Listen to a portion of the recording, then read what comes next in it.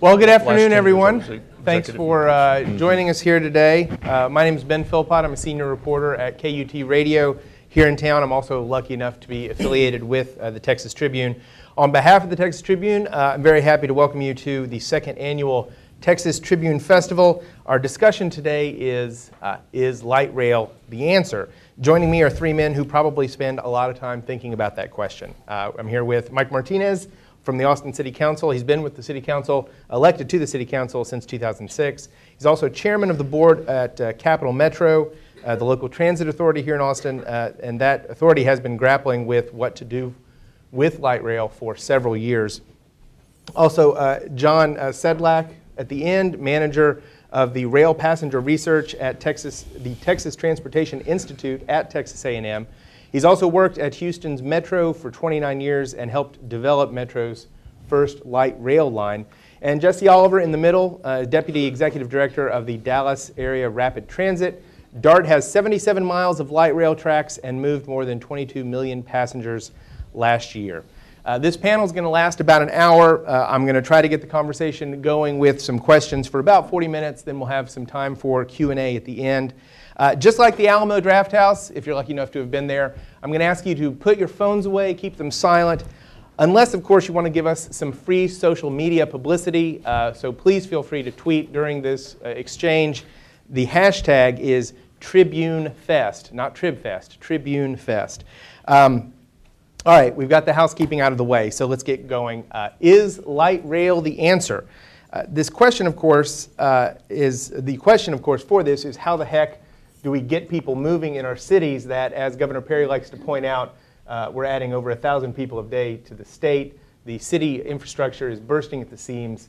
So is light rail the answer to some of that? I wanted to start and put pressure on Austin, first of all, because light rail has been considered over and over here in Central Texas. So why should light rail be considered as part of that answer in Central Texas?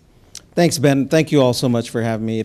If you're following the hashtag, do not click on those porn links that keep coming out. Yeah. I swear I've been trying to follow that hashtag today, and there's a problem with it. We've been spammed, folks. There's nothing we can do about that, I think. Just be careful. But give us all the publicity you want. I'm at Councilman Mike on Twitter. No pressure on Austin. Obviously, we have been talking about this for quite some time. The premise of the workshop is light rail the answer? Well, it's part of the answer, and it's a small component of that answer. Roads are a part of it, sidewalks, bicycles, every other mode of transportation is a part of that answer as well. But I firmly believe that expansion of our existing rail system here in Austin is a key component of that. We have a finite amount of space in our right-of-way to expand our roadways. It is extremely limited. The closer you get to the urban core, it's even more limited. So we have to think differently about how we move people around. Of those 1,000 people that are moving to Texas a day, 89 of them are moving right here to Austin, Texas. So 89 new people, per week move to Austin. That's a lot, and that's a lot of cars, and that's a lot of congestion. It's no longer about if Austin's going to grow into this major metropolitan area. It's about how we do it. Moving people around, giving them transportation options is extremely vital to Austin's quality of life and its success. But there are real, legitimate logistical issues and questions that must be answered. How do we fund it? Who operates it? Where does it go? How does it benefit you as a community member? And those are the conversations that we've been having for many years and that we'll continue to have. As some of you who are from this area know, we're moving for an election this November for an expansion of our rail system. That has been taken off of the November ballot because, quite frankly, some of those difficult questions can't be answered, in our opinion, sufficient enough for the citizens to make their decisions. But we'll continue those conversations. I appreciate you all having Austin here at the table. It is an important issue for us. So thank you. Now, Jesse, looking at DART, y'all have had this in place for a while. Has it made a difference? It's made a big difference. Light rail is an essential part of a multimodal system of moving people. You can't just have one mode of transit. It requires buses, trains, vans, mobility vehicles. A big variety of elements are needed to make a successful system. Light rail alone carries about, has about 37 million passenger trips a year, which is a large number of passengers. But our buses also carry about 40,000 passenger rail trips a year. So you can see that there is no real trade-off in that. They complement each other to get passengers from where they are to where they need to be. You know, I think that light rail is new to the state of Texas in essence, and probably some of the things that I asked today about light rail were probably asked about the Intercontinental Railroad in the 1860s, maybe the Erie Canal along before that, and more recently even about Interstate 35 when it was being proposed back in the 50s. You know, there are always questions about, will it work? Will it do what we need it to do? Is it too expensive? Why should we do it? And what we've come to see is that there are backside advantages, not only in doing the project itself for its primary purpose, but what it delivers on the backside in terms of development of our cities, our communities, and creating access for people. You talked about it being new to the state of Texas and also being an expensive endeavor. Is it hard to make the case sometimes or to explain to people the impact that it does have when, you know, especially up in Dallas, they can throw up their hands and say, well, hell, I'm still stuck on Central? Well, they'd be more stuck on Central if they right, yeah. But I think that's a hard case to make sometime, that you'd be more stuck. Well, Central is a great example because now with the red line running parallel to North Central, they can look out that window and see those trains going zipping by, there you go. you know, so the people who are not stuck in traffic on Central. You know, we finally got Central redone, that was about 2000. It was over capacity when it first opened, I think, in the 1950s. And because of a lot of squabbling about how it should be built, whether it was too expensive, and taking away property to expand it, and they didn't want it elevated like I-35 here in Austin, that it took 40 years to expand the freeway. And when it reopened with all those new lanes and extra capacity, it was after we had opened the light rail system along North Central. And there were, you know, a lot of space on North Central at that time. But 2 or 3 years later, it was back to back-to-back traffic, you know, and we had our ridership as well on the red line running parallel to it. So what happened was that new growth and development backfilled into Central Expressway. There'll always be growth. You take some people off the freeway, you put them in buses, you put them on trains.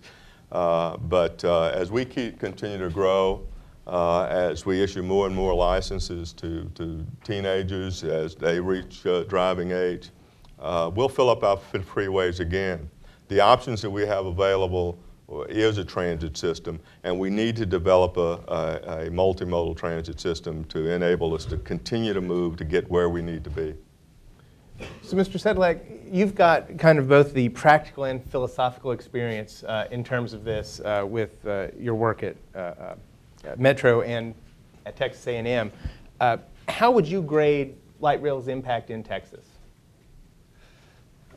It's an evolving grade because we haven't had light rail fully in the function that it currently has until recently with DART's implementation of light rail and then the expansion that they've had.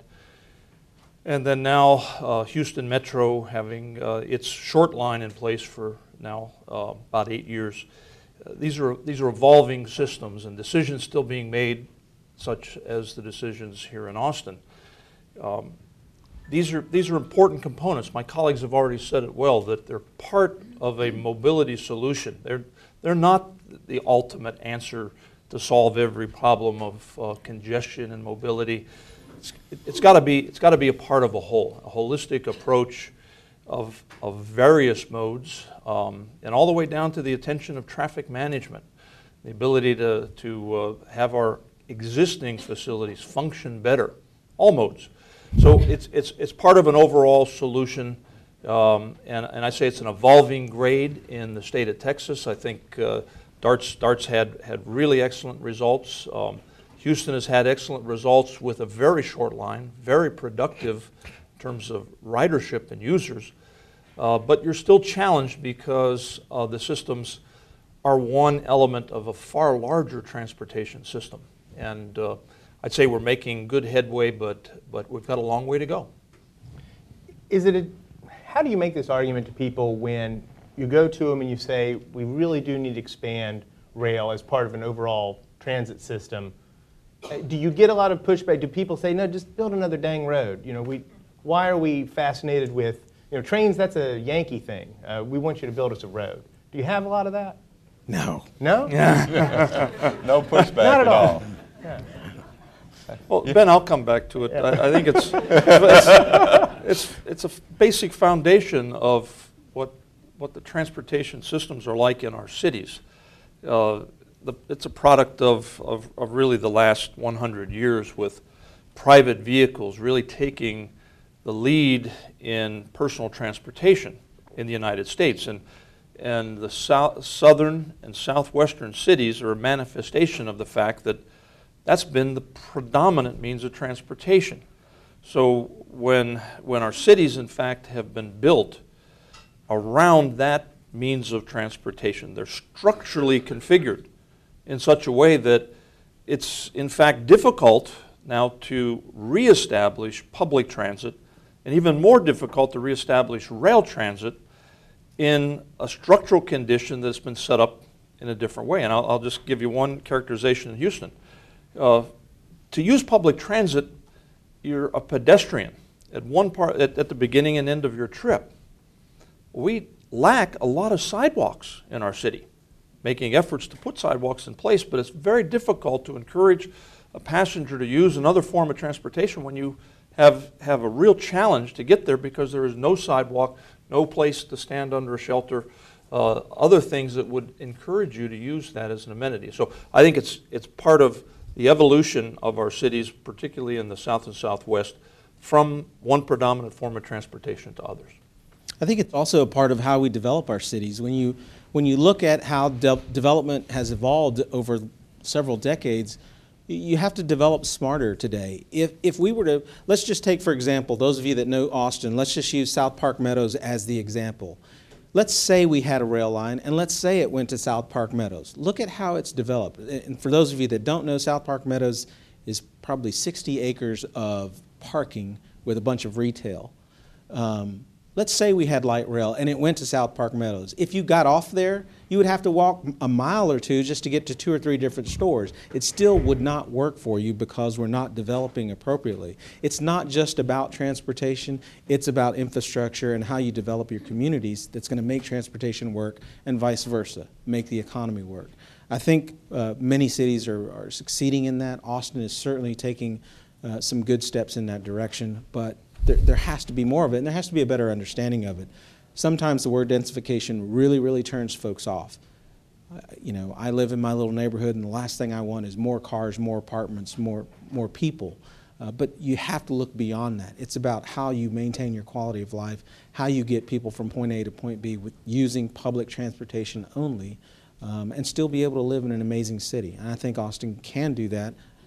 Dallas, we talk about where do we go to look at model systems, and I've been sent to Denver and San Diego and Portland. Dallas has done it, just right up the street. Dallas has an amazing system that they've been able to put in place over the last 15 to 20 years, and we're striving to be like Dallas, and I'm not ashamed to say that. I'm very proud of what they've done. We've got to do more here in Austin, but you got to think about how you develop your cities, how you zone for that development as well. And maybe jumping off that, have you seen development change as the rail system has blossomed in Dallas or expanded in Dallas? Oh, very definitely.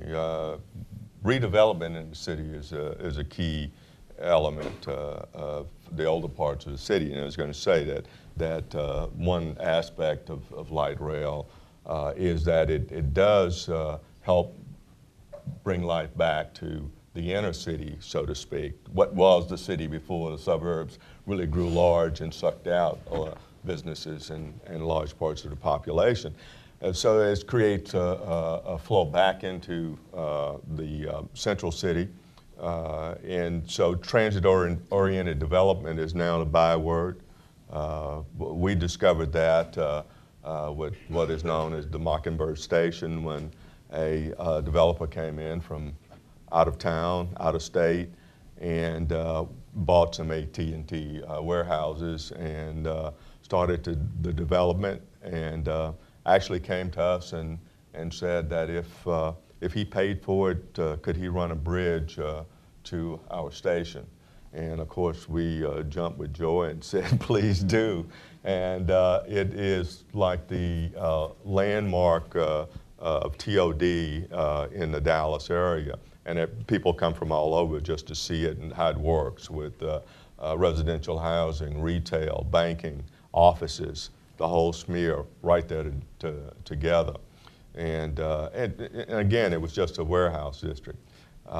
So there's a lot of advantages to light rail development, or rail development in and of itself. Around the stations, you get redevelopment. There has been like an 8-to-1 return on the public dollars invested in light rail by the private sector in terms of redevelopment around the stations and things like that. Where does money obviously plays a large role in this? Where does how you get that money play a role in whether or not you look for expanding a road or you look to expand a rail system? And I guess my question is, state government doesn't have much money at all to give anyone to build new roads. Are there more federal opportunities or more outside opportunities to find matching funds for rail systems right now? And does that make it more enticing? Definitely. You know, DART is funded by a 1-cent sales tax in 13 cities. So that generates a substantial amount of money for us, about 70% of our total budget. The rest comes from fare box recovery and then from federal programs that we get assistance from. But if you're going to do a light rail program like Austin is looking at doing, then you follow the federal guidelines, you apply for the New Starts program, and you get that support, which can range up to 50–60% of the cost of that system. And so there's a lot of support in terms of developing those types of projects because the nation has recognized the importance of rail service.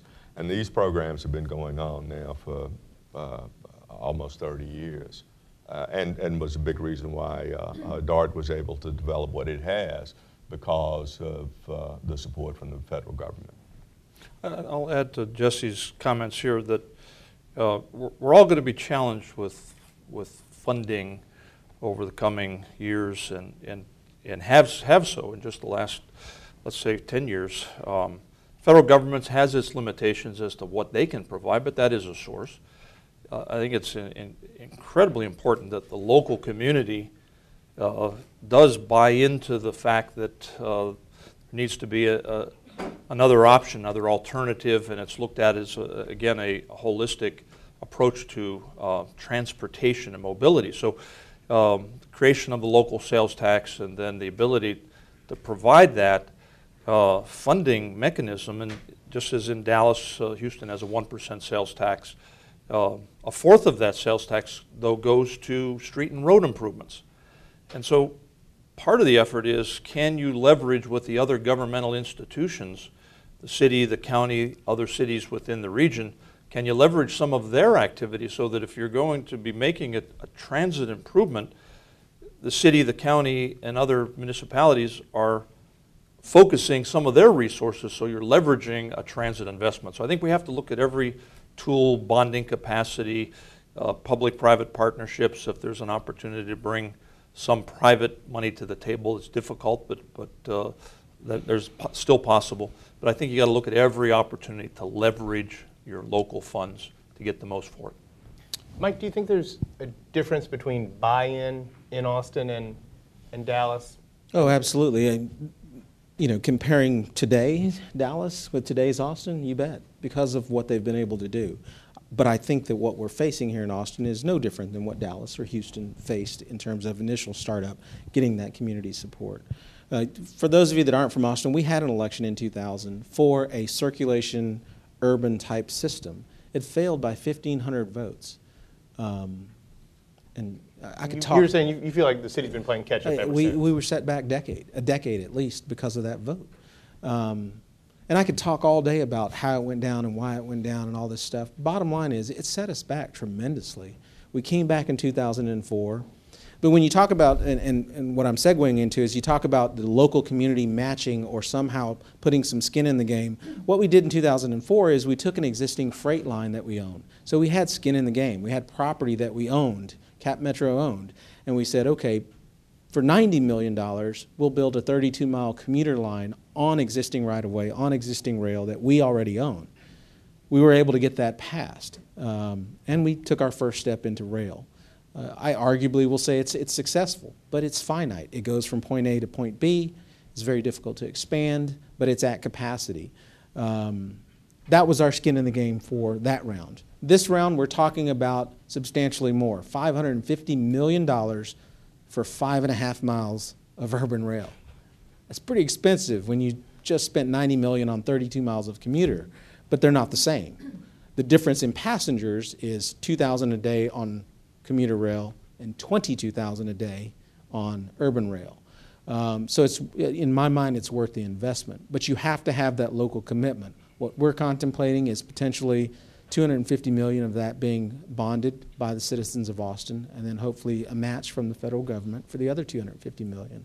That to me is, and we may even put some conditions on the ballot that say, you won't be indebted, citizens of Austin, if you vote for this, unless we get this match at 50% or more. And it's a way of assuring folks that if you commit, we're telling you that we're not going to move forward until we get another substantial commitment from the federal government as well. You know, none of this is easy in terms of establishing and building a transit system. In the Dallas area, in 1978, leadership in the North Texas area proposed a transit system that would have been called Lone Star Rail, which would have covered Lone Star Transit, which would have covered 12 counties in that area and developed a system for the future. It would have been an integrated system for the future. It failed terribly once the referendum went before the voters.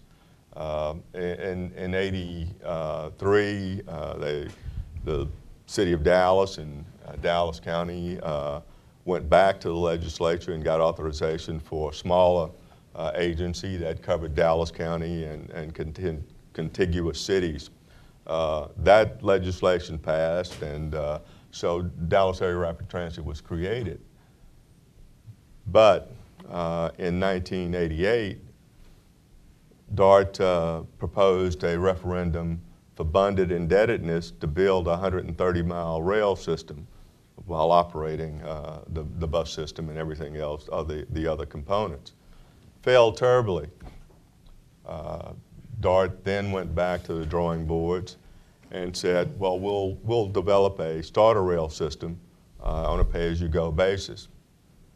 Opened that starter rail system in 1996, and in 2000, we proposed a bond referendum for $2.1 billion to do nothing but build the rest of the system faster. It passed with 78%, with a 78% margin. And it was simply because people came to recognize what they had and what the advantages were of a good, solid transit system. And so it's not easy, but taking the steps will get you there, and the public will recognize the advantages. I'll add to what Jesse's just outlined in Houston. Rail planning and transit planning has been sometimes described as a combat sport or a blood sport. It's gone on for better part of 35, going on 40 years, and the citizens in Harris County, Houston area, will face their 7th transit referendum here in November. This one dealing with the continuation of mobility funds. But Houston went through really incredible battles. The considerations of a true rapid transit system back in the 70s, which was turned down. Then the creation of the agency and establishment of sales tax was approved in 79. In 83, a bond issue was put forward to start the construction of a heavy rail mass transit system, subway and elevated lines. And it was resoundingly defeated, about 80% in opposition to the bond referendum. So it was, as Jesse said, back to the drawing board for Houston. And some 5 years later, another referendum put before the voters, this time creating a light rail system, passed by a significant majority. But again, an effort of diverting some funds towards street and road construction. So it was an effort to sort of balance what the agency was doing. Then efforts to stop light rail construction, because we had an effort to begin a small piece as a demonstration piece of light rail as a collector and distributor network at a reasonable cost of, in this case, $350 million to build 7 miles. But we put it in the right place. It had to be done with local funds because federal law was written to restrict not even a single dollar of federal money could be provided to the City of Houston, Harris County's transit agency for rail.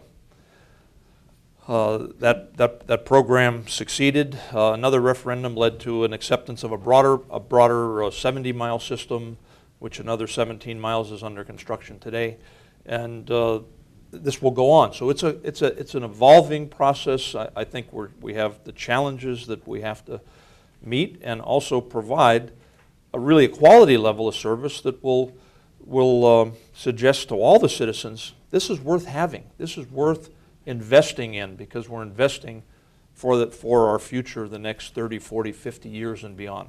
How is that argument of this really will help, this is beneficial, is it difficult to make without a success somewhere on the books? And of course you can't necessarily, I think with light rail, you can't necessarily have a giant success unless you've got a network that actually really starts transporting a lot of people. And you were saying you're 2,000 a day and it's at capacity, but then going back for 500 million for a very short system, I think some people, public perception might be, well, wait a minute, we're only doing 2,000 a day, so why should we expand on this? How do you battle that? I think my experience is that you have to manage expectations, and what is success to one is not going to be to another. And so you have to be leery of using that terminology, and if you use it, be very clear about what that means to you. There are some folks that put a litmus test that says things like rail must pay for themselves. Right. They shouldn't be subsidized. Well, not a single highway in this country has ever paid for itself. That's why it's called public transportation. Not a single fire department or police department has ever paid for themselves. We have to invest in them. So it depends on how you frame it and how you structure that terminology to determine whether or not success is actually achieved. To those 2,000 people that use the Red Line every day, it's a major success. They are not in their cars. They are getting where they need to be, and they're getting to work and getting home every day. So I think it's just about managing those expectations and being very careful of your language use, because you'll get caught up in that, because people will be opposed to potential investments that they don't see benefiting them.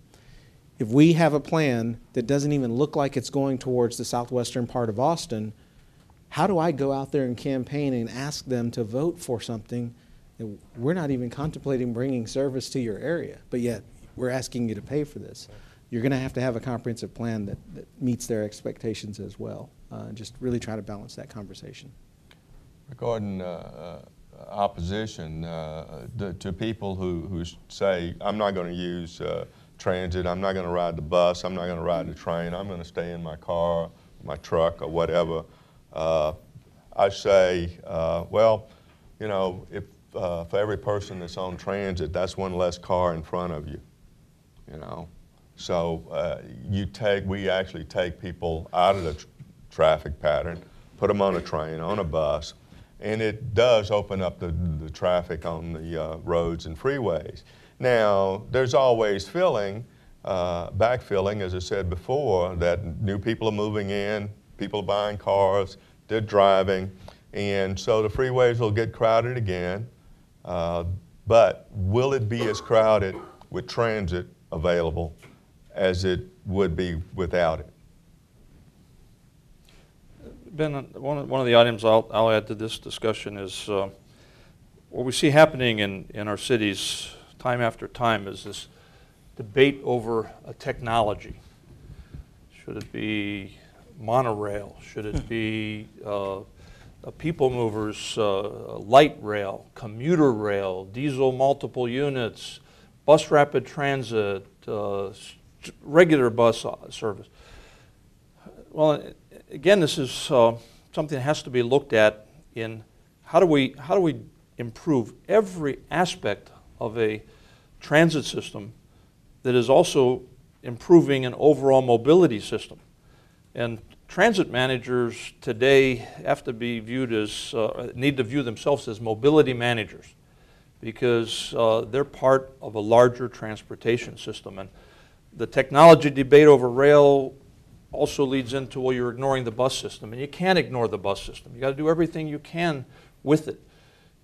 Improve its operation, improve its ability to flow within traffic and gain the best advantages it can to be an attractive alternative to the other modes, particularly private transportation. So it's a delicate balance that has to take place, and you really have to give full consideration to every aspect of your operation of your public transit system and make sure it's fully integrated and a part and parcel of a well-functioning mobility system in a region. In these growing regions, we have to do everything we can. We're not going to be able to build ourselves out of congestion. We've got to work smart and utilize every single tool we can in the best and most effective way we can.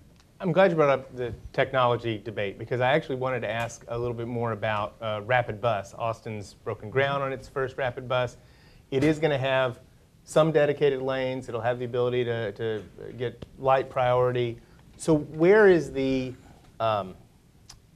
if it's successful, why not do it instead of spend money to lay tracks? Expand it instead of put down money to lay tracks. Sure, and it's how you define success.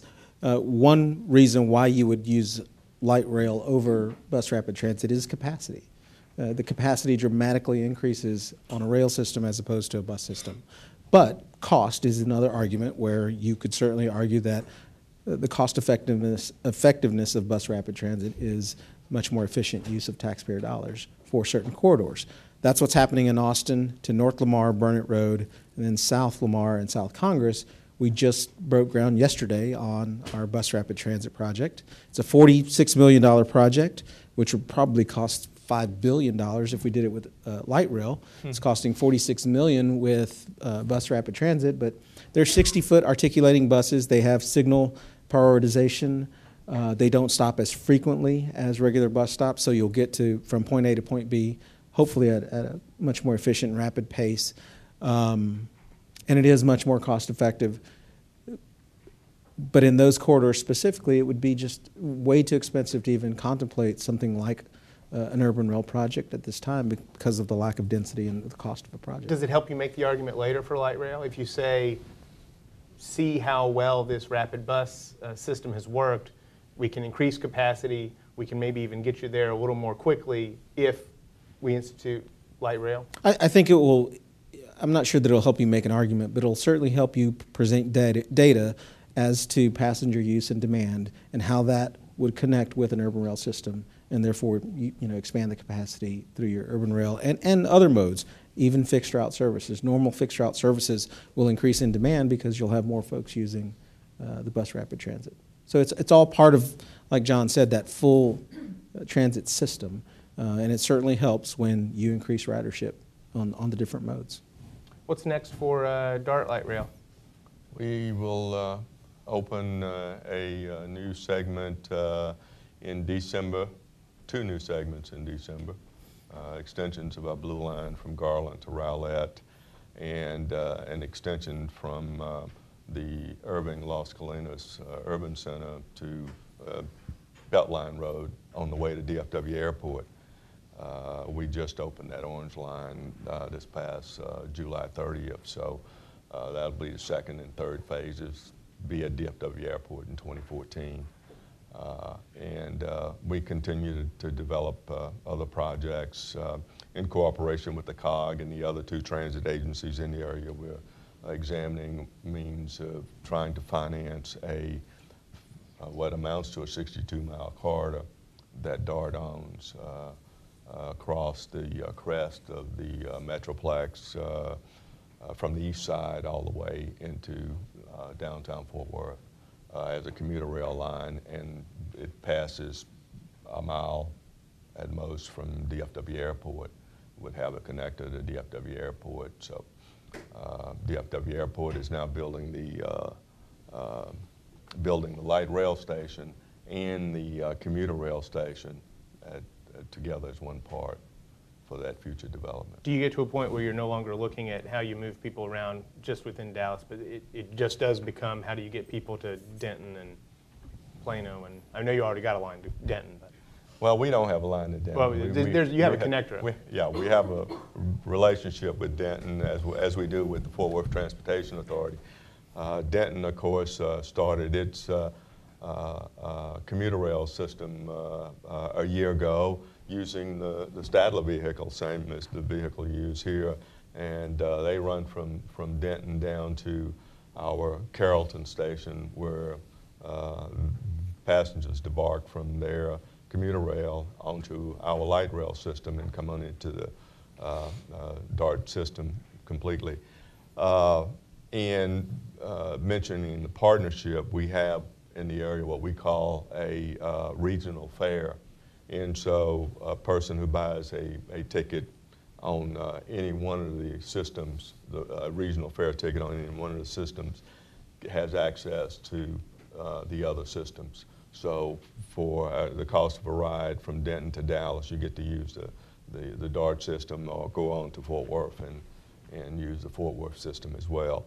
But I think your question was really about cities that are not participating in the transit system, did not opt to vote in and assess themselves the tax.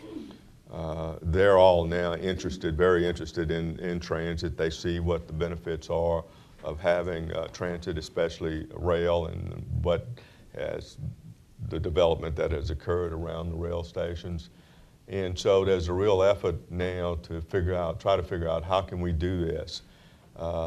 Earlier this year, we did a pilot project with the city of Mesquite, which is right on the edge of Dallas. And of all things, in 1983, the referendum in Mesquite to join the Transit Authority failed by less than 20 votes. But that's another issue. But today, the mayor and the council are very interested in trying to figure out a way that they can connect into the Dallas system. So we entered into an agreement with them for an express bus where they pay us the cost of operating that bus plus overhead. So basically, they eat all the expenses of that system, plus riders on the system pay a $4 fee for their fare, plus a $3 access fee to use our system. So they're essentially paying $7 to be ferried from Mesquite to our rail station, where they then access our system and are able to use it. That compares today with an in-service area rider who would pay $4 for a day pass. So there's a lot of momentum. We're talking to a lot of cities about it, and you may be surprised that even Tyler, which is 90 miles away, trying to figure out how to connect into the Dallas system so that they can get their people into Dallas and on to DFW Airport. Maybe our next phase should be to hook up to Dallas. All right. Well, we'll meet you halfway. Meet you in Waco. Well, and so, John, I mean, this discussion is supposed to be focused on light rail, but when you look across the state, what's the push like? What's the chances of getting more rapid rail between the big cities as opposed to, building larger segments of I-35? Sure. It's again, planning is being conducted and looking at how do you connect Texas's urban centers together, and we have a unique situation where our big urban centers are within a 250-mile distance of one another. It's an interesting situation where high growth occurring. How do we best serve long-term trip making from these urban centers, one to another, be it Dallas to the Austin and San Antonio area, or Houston to Dallas, or Houston to San Antonio, and plans are being put together under TxDOT as they're examining the basis of should we have and when should we have intercity improved passenger rail put in place. We have it today from Houston to San Antonio 3 trips a week in the form of Amtrak. It's pretty hard to encourage a big market to shift to that. And one of the problems we have is that Amtrak shares the trackage with our freight railroads, and right now the freight railroad business is booming with movements of freight around the country. They're resistant to give up that track space for passengers. So the next step is, do you do significant improvements to the existing trackage, or do you build new trackage with the ability to run at far higher performance standards, over 100 miles per hour or even 200 miles per hour? Every increment of speed has a significant change in capital cost, though. And the cost to do these with rail transportation is very high. The current studies that will go underway here in the next couple of years, and then even some private sector proposals that are being brought forward, may answer this question. If Texas is right at this point in time to add this additional component of a high-performance passenger rail system to connect our large urban areas. But this, I think everybody can agree to, is that we have our areas that are continuing to expand in population. The Dallas-Fort Worth area will get up towards 10 million in the next 20 years. Houston, Galveston will be in that same range in another 20, 25 years. San Antonio and Austin almost growing together. These are big regions. They support a lot of trip making. What means are we going to provide as transportation planners and developers to best affect these movements in the future? Those are the challenge we face. And everyone has to figure out how they can put their local skin in the game. That's where you got to start. Sure. Absolutely. Well, I think that how about do it for all the questions I have. If y'all have questions, please step up to one of the mics, state your name, where you're from. Also, to help us get to as many questions as possible, please limit your comments and try to get right onto the question. But anyone at all want to kick us off?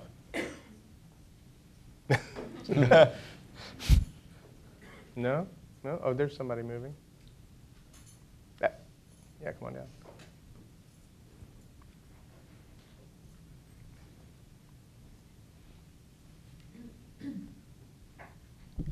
I'm actually a University of Houston student, and I'm seeing the expansion of the light rail up close. Do you think that Austin will take that lead and try to expand the rail in the way that Houston is with its light rail?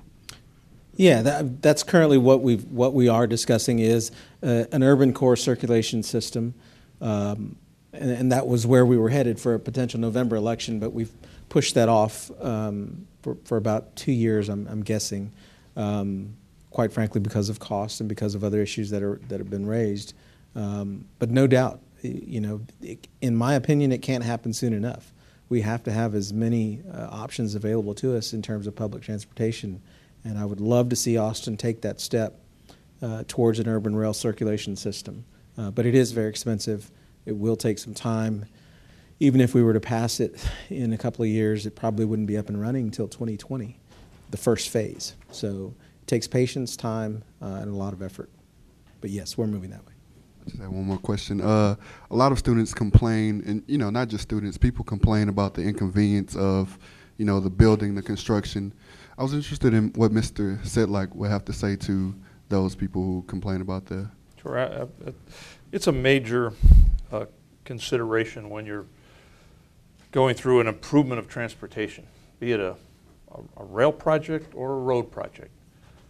You don't rebuild a freeway without having some major impacts to an entire region because of the way trips are made and use a transportation facility. It's like trying to do a heart transplant. You got to keep the patient alive, and you got to keep them functioning, and this is a really tough situation to come into dense urban centers and make changes to all the utilities, which are going to be impacted by a transportation project. It's going to have major impacts there. Going to impact businesses. You're going to impact their livelihoods, and I think what all of the transit agencies are learning through this effort of putting new transportation systems in place, and it's a lesson learned in Houston. What we've tried to put into place is a business assistance program, something where the business community can have some financial assistance because their businesses are going to be affected while that construction takes place. Another aspect of this is, how do you get in and do the project fast? And these things take time, particularly the underground work, but if you can get in and do things in a very organized fashion and maybe approach the construction of light rail as you come into a major intersection, and rather than that intersection construction taking 6 months, you plan it so that you do it in one weekend. And some of that is being utilized in Houston today, and I think it's essential. It's the only way you can go in and put these new systems in place because they have significant impacts as you do it. But the positive side will hopefully far exceed those inconveniences and impacts.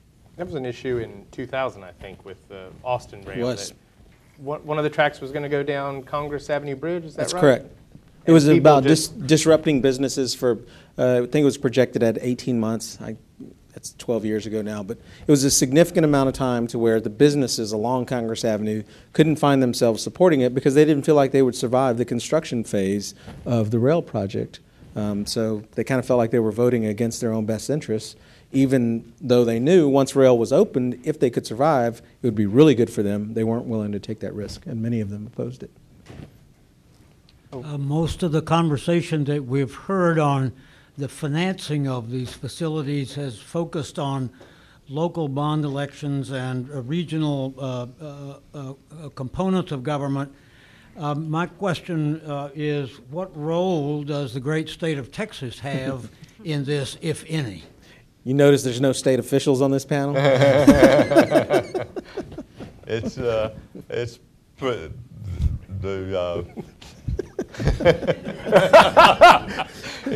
it's local funding. The major metropolitan areas, Houston, Austin, Dallas, San Antonio, El Paso, generally finance their own transit systems.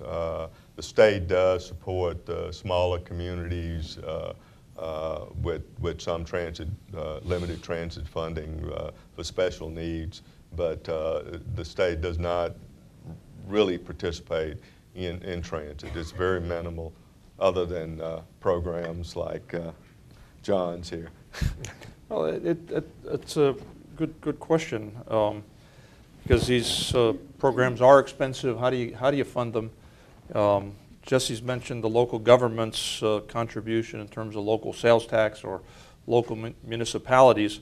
But I know the state, again, I talked about various modes. You can't ignore other modes. And the fact in Houston was that we had great cooperation with the state government, with TxDOT, because we built a 100-mile system of high occupancy vehicle lanes that were primarily designed for the use by transit vehicles. And the skin in the game by TxDOT was a significant amount of use of right-of-way, which was purchased by the state, and an understanding that the state had to work together with local agencies if they were going to do an overall improvement of transportation. So I think TxDOT is very much focused on their role as not being not dependent and focused on one mode, but they've got to look at every mode of transportation and get the most effective use out of every element. So their contribution may come up in different ways other than purely a financial way. But and if they do finance one thing, like helping improvements on I-35 or something, that's money that the local transit authority can shift up. I mean, it all works together, I guess. Correct. If you can get the synergistic effects of tying together a transit component with a highway component done in such a way that it's really a partnership project. Yeah, I should say also that TxDOT and DART work together on HOV lanes in Dallas, and DART has operated and policed those HOV lanes. We paid 20% of the cost of developing them. But this year, TxDOT has offered to take over the operation, policing, and maintenance of those lanes at no cost to us. That is, that we would get to keep the budget dollars that we had been spending on operating and maintaining the HOV lanes.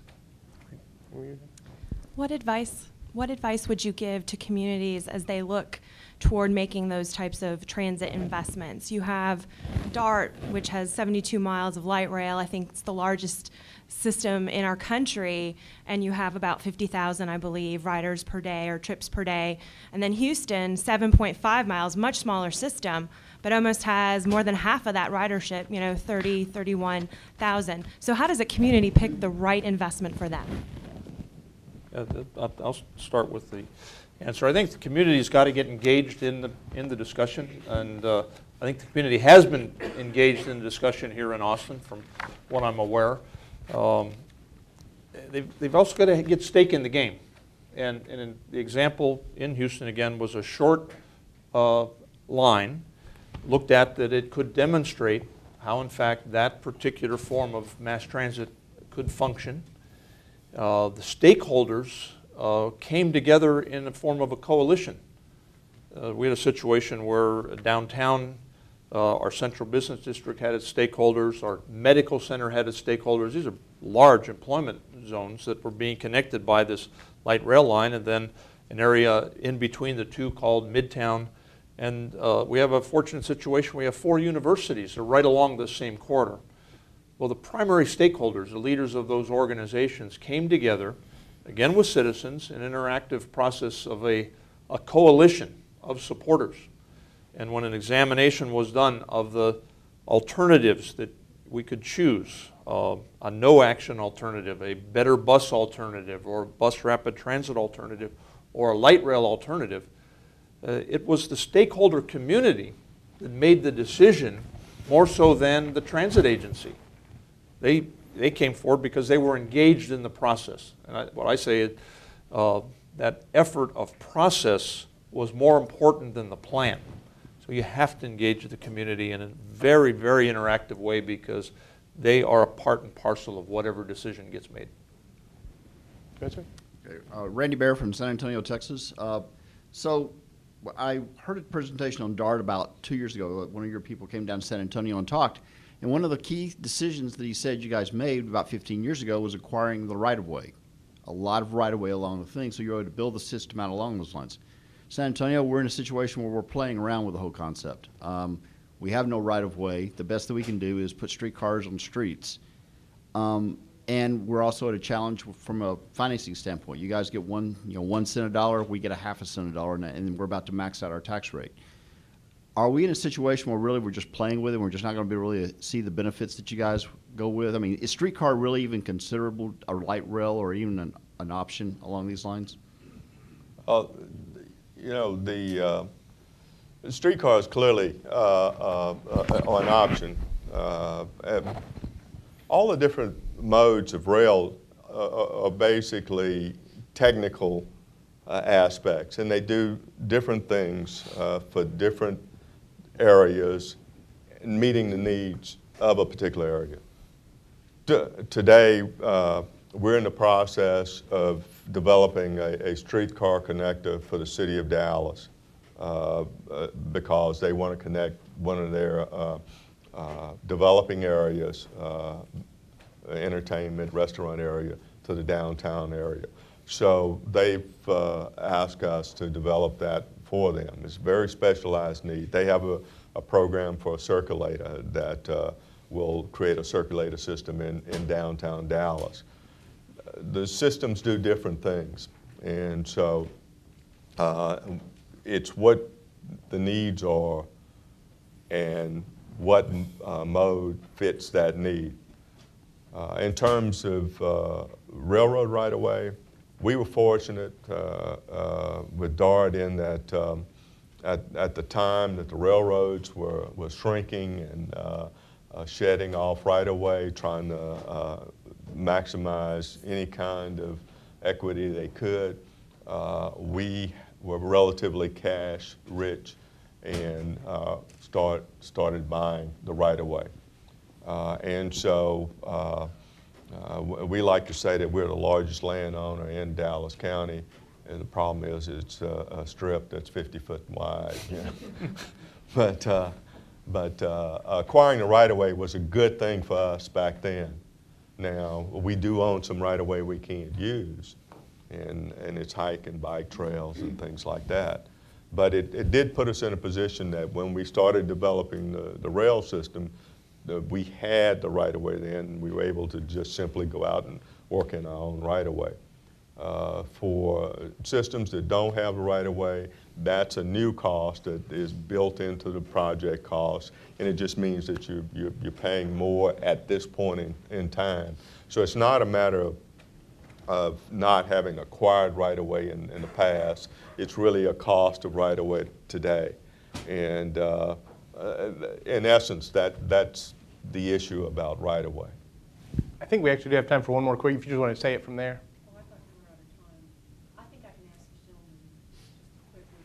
Obviously, you all have a big picture, but you also see the small things. And I liked your comment about there's a sidewalk at either end of any trip.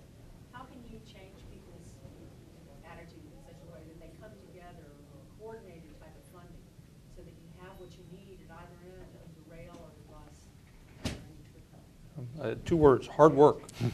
It's going to take just a continuous effort to partner with the other governments. That each of the governments in these areas may have different responsibilities, but if you can bring those governments together, or the leadership of the governments, and then the technical folks that head up the public works groups, and really gain a partnership attitude that all this has to work together. Ultimately, you'll achieve success maybe in small pieces and larger successes, and then it becomes a way of doing business. So it's hard work. The other thing I'll add to that real quickly is when you go forward for funding, try to create a broad funding package that speaks to those various issues and priorities. Someone once said to me, someone that has a bunch of priorities has no priorities at all. And I absolutely disagree with that, because you have a community that has so many competing interests and needs that you have to try to address the many priorities that are out there. Rail is one, but hike and bike trails and sidewalks and road infrastructure are another. Create those packages for funding where you can create the coalitions that John was talking about to bring the community together to say, we want to support this, because I may not be 100% supportive of rail, but I am supportive of finishing our sidewalk infrastructure. I am supportive of more bike lanes, so I'm going to overall vote for that package. I think that's important.